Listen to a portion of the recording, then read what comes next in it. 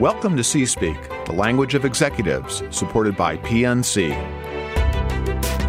I'm Jim Hohen, Regional President of PNC Bank in Central Pennsylvania. Each podcast in this series features local and regional C-level executives talking about relevant and timely business topics. This knowledge-sharing platform provides insights on forward-thinking business approaches that encourage leaders to think differently. We at PNC are proud to support this initiative. Here is your host for C-Speak, Sharon Ryan. Thank you, Jim, and thank you to everyone who is joining us for this episode of C-Speak, the language of executives. Our guest today is Betsy Ham, the CEO of Duck Donuts, a steadily growing franchise brand with over 100 stores around the globe, and it's still growing. It's always fascinating to see how someone's career progression prepares them for the challenges that they will face every day. And in this episode, we'll talk about leadership lessons. Let's jump right in. Hello, Betsy. It's great to see you. Hello. Thank you so much for having me. You know, it's fascinating to see how someone's career progression prepares them for the challenges that they face right today. And you are certainly the right person in the right place at the right time. In your previous role as Chief Operating Officer of Duck Donuts, you really got into the guts of how to run a franchise-based business, that organization day to day. And it seems like that would be critical to functioning well as the Chief Executive Officer, the CEO. And now that Duck Donuts is still expanding, and is owned by a private equity company, your experience working as the marketing director for Hershey Entertainment and Resorts brings you full circle, like large business to small business to what's becoming a large business. So first of all, a belated congratulations thank you. To being elevated from COO to CEO. That's a tremendous accomplishment. Thank you. And a new CEO of an organization goes from not being CEO one day to walking in the door and being CEO, the one. And for you, this happened while the company was experiencing a transition of ownership. And that only makes that change even more to step through. Right. So I was hoping that you could take us through what happened and tell us what you experienced while making this transition to being the one. The one, yes. No, that's a great way to put it, and it is a really interesting question. Russ DiGilio, who is the founder and was the original CEO at Duck Donuts, we have a great relationship, and he had been very transparent with me. Really, I'd say the last 2 or 3 years that there was going to come a day where it was going to be time for him to move on, and he was going to take the company as far as he could. But at some point, we were going to need cash, and from an equity infusion standpoint, as well as just additional outside expertise.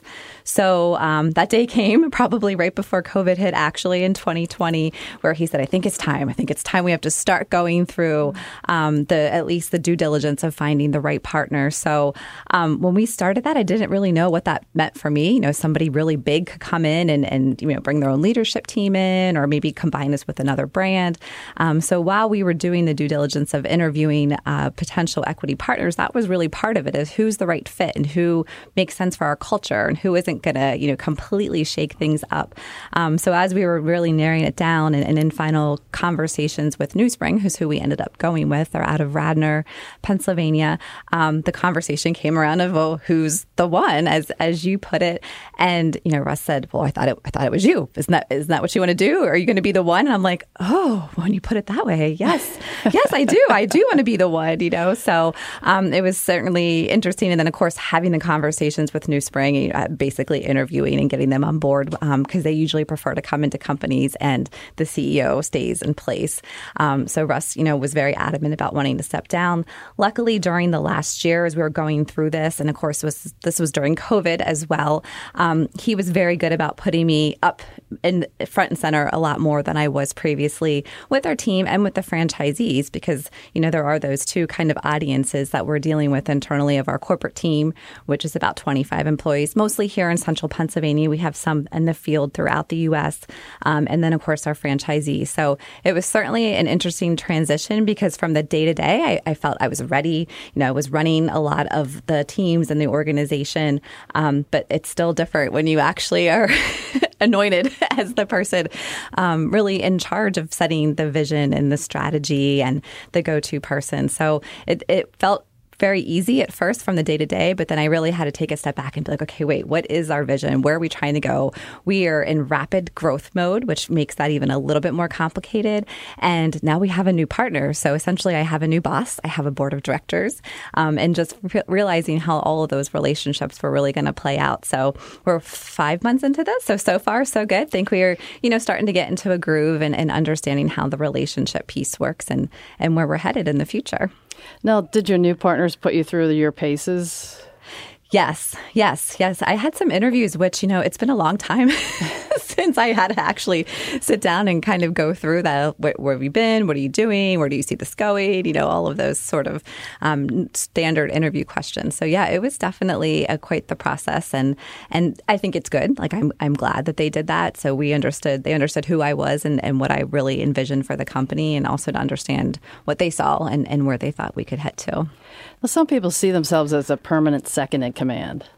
And a lot of folks, and I don't want to categorize anyone, but people are comfortable being second. Absolutely. But you were like, no, I'll be the one. Yes, which is funny because I always say, if you would have told me 7 years ago, let's just say, because I've been with Duck Donuts 5, that I would be the CEO of an international donut franchise company, I'd be like, yeah, that's crazy. Where would that come from? How would that happen? I just, and if I would have looked back, I would have thought, oh, yeah, I'll be a CMO somewhere. That makes sense. That's kind of where my trajectory was headed. So to go from thinking maybe down the road I would be a CMO to I'm a COO of our operations. And then, of course, being CEO was not something I ever anticipated. But when the opportunity arose, it's like, oh my gosh, I absolutely want to do this.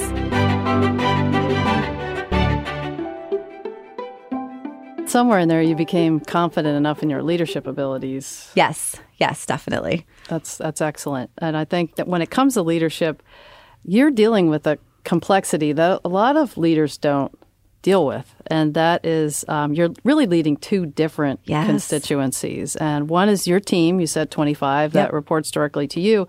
And the other constituency is the growing number of franchise owners, which, somewhere around 100 if you count for people who own more than one. But what are the differences in how you lead those two different stakeholders? It's very different. Are you a schizophrenic? Sometimes I feel like that. Absolutely. Absolutely. With the corporate team, it is, I don't want to say easy, but easier because you have such constant contact with them. And as I mentioned, typically we're mostly in the office, but there's just ongoing meetings, there's ongoing conversation, collaboration. So it's just a lot easier to manage that from a local standpoint, essentially. And we all know our roles and responsibilities and where we're headed and how we're going to get there. So I think it just makes the culture a lot more cohesive when we're all working for the same thing. So it certainly has its challenges, but for the most part, it's okay. It's easy. And then you have the franchisees. And as you mentioned, we have over 75 franchisees throughout the United States with all varying backgrounds of what they came from. But, they came into this business because they wanted to be a small business owner. So we give them the tools and the resources to succeed. And, they're spread out and they have their own, I don't want to say agenda, but they are trying to run their own business. And of course, we are the brand and we are supportive of the system. So our goal is to make sure it's consistent and we're providing them the tools to succeed. But what that looks like and what the franchisees think that looks like varies. Just there's 75 different opinions, essentially. So it is a lot more challenging. I try to interact with them as much as I can, just like I take that with the corporate team. So phone calls. I'm on the road now that things were loosening up from a travel standpoint. So just being able to sit down and have those conversations with them makes it feel more real and just, I think, helps to build that relationship and the connectedness. But of course, I can't be on the road every day of the year. That's not the best use of my time. So it is very challenging with everyone just being spread out and really everyone just sort of having their own initiatives and agendas and how they think the business should be run. So it's way more challenging. Well, John Maxwell says leadership is influence. Yes, that's very true. Is that how you feel about that? Absolutely. I think influence and I think that happens through relationships is huge. And I stress that with our team because, the last thing is we don't want to be seen as just the brand police that we're always telling a franchisee, no, you can't do this. You have to do that. And of course, there has to be some of that. There has to be rules and regulations. So we're upholding brand standards and the consistency from a customer experience standpoint.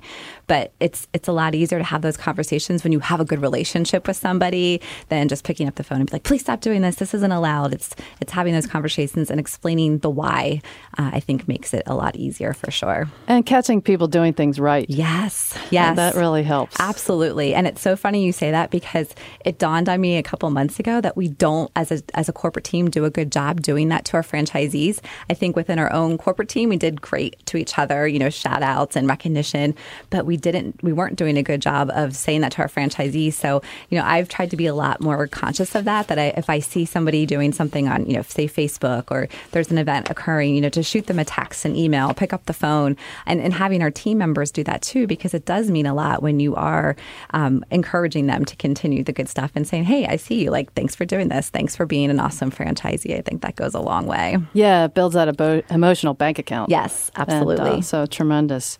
And one of the things is, when you talk about those relationships, as you're growing, you have to keep developing those relationships because you're getting to know people definitely constantly. And then we keep adding to them. So then that really complicates it. There's some franchisees who started in the system right around the same time I did. And I think they're still the ones who will pick up the phone and call me very quickly because I've known them for 5 years. And they started when I did. And, every month, essentially, we're adding new franchisees to the mix. And it's just new personalities and even trying to get them to connect amongst themselves. That's the benefit of being part of a system. Is they that's can a great idea. Utilize each other for, hey, how does this work for you? Best practices and that camaraderie that comes along with being a franchisee. Yeah, and so I just want to say congratulations on the growth. I mean, it's pretty amazing. It's got its challenges. It's not easy to do. No. Growth is painful, especially when you factor the last year and a half. But especially when you factor in COVID-19 and a war for talent. Yes, labor, supply chain, construction, all those fun things. Yeah, and you just sort of touched on this with so many voices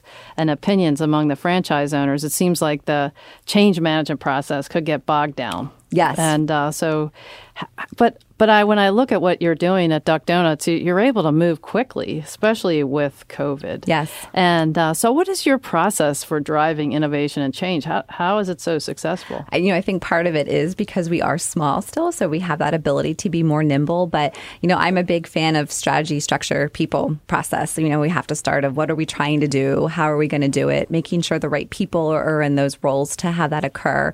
And then we have the ability to move forward. And before we can move forward, I think from an innovation standpoint, I find listening to be one of the most important pieces. And, in my situation, that means listening to our corporate team, listening to our franchisees, of course, industry trends, what's happening from a technology, convenience standpoint, looking at the data that we have. So it's taking all of those elements and sitting back and then determining what's the best way to grow. We bring our franchisees along really in every step of the way from an innovation standpoint. So we have a franchise advisory council, and one of the focuses of the committees is innovation. So, of course, a lot of that's around product innovation and convenience and from a technology standpoint as well. So having them be part of that process, so they're not coming in, they're not being brought in the 11th hour and they're like, wait, why are you trying to solve this problem? This wasn't even an issue. So I think it's really important to have them part of that process because they're the ones living and breathing it every day. And just to help everybody understand, you're not trying to build consensus around whether to open at 8 or 8:30. Correct. I mean, you're talking about product innovation and delivery innovations. Yep. Technology, we're rolling out some kiosks in store from a customer having the ability to go in to place their order on a kiosk instead of a person. So, of course, especially with the labor challenges we're running into, hopefully that will help alleviate some of that. So even understanding from the franchisee, they're the ones in the store every day dealing with those challenges for them to be able to come and say, hey, this is an issue. How do we do this? And from a product innovation standpoint, of course, everybody has great ideas of the new donut flavor, milkshake flavor, or whatever it is. So it's really taking all that and testing it. We test everything before we roll it out nationally, and then going from there. It just sounds like a lot of relationship building. It's a lot of relationships, yes. And the word influence, you're right, is so, so important. Yeah, and I think, they know you have their best interests at heart. Yes. Sometimes I need to be reminded of that. Yeah. I have to remind them we only make money if you guys make money. So we're trying to do what we think is best. And, that's really the approach from our corporate team is from what's best for the brand, what's best for the system. And as a franchisee, I get it. It's very easy sometimes to only see what you think is best for your location or for your shop. It's hard to see past that. So we do have to certainly have those conversations of, look, we're doing what we think is best for the brand as a whole. And at the end of the day, we want you guys to be insanely successful. We want you to make a lot of money because at the end of the day, that only makes us successful. So it all ties together. And it sounds like trust. Oh, yes. I think trust, respect, and accountability are like the big words that have been sort of buzzwords, I think, for me, but have been really using them a lot this year, especially with the franchisees. And we can talk about it, but we have to do it. So that's the other piece of that, too, is talking about trust and respect and accountability is great, but let's make sure our actions are actually backing that up as well. A good idea is only good if you can execute it. Right, exactly. I'm sure some of the folks listening would want to know what you're reading, or something that you would, some kind of a thing that if they wanted to know what they should read from your recommendation, what would you? I know there's a lot. Yeah, there's a lot. So one that I read years ago, but I still literally pull out and look through is Good to Great. So it's funny, I read that years ago, and now that's where I feel we're at. Duck Donuts is good, but we need to be great. So I have been looking at that book again, even though I had read it years ago. I just read a book about creating a culture of accountability, which was very textbook, but I think also had a lot of little key takeaways. And one thing that was very different, but has actually been what we're doing from a strategic planning standpoint, is Traction. So Traction's really written for like the entrepreneur, small business, but it really walks you through how to create your strategy, how to evaluate your team, and just all those tools and resources. And what I loved about it is it's not overwhelming. It's very tangible. It's very doable. So we have been implementing that. We started that with our strategic planning for 2022. And I, kind of keep going back to looking at certain chapters of that book. But that's been a very useful book that is very actionable. And, read it one month and we started planning the next one. So it's been applying knowledge. Yes. Which is awesome. They say knowledge is information, but it's not. It's applied. Very true. Information is knowledge. So, I think it's really cool. And you had mentioned something. There's one other thing I wanted to ask you. You had said about culture. And how describe the culture at Duck Donuts. Sure. So, our culture, I think, is really based on our vision, which is serving a warm, edible ring of happiness around the globe. So that's what we're trying to accomplish. And then we do take our core values very seriously. So we have 6 core values from delight, innovation, transparency, community, family, and of course, I'll forget the 6th one off the top of my head when I'm saying them. But we take those seriously. And, it's great to, as we mentioned, sort of like the knowledge piece, it's great to have those on a wall and say that these are our core values.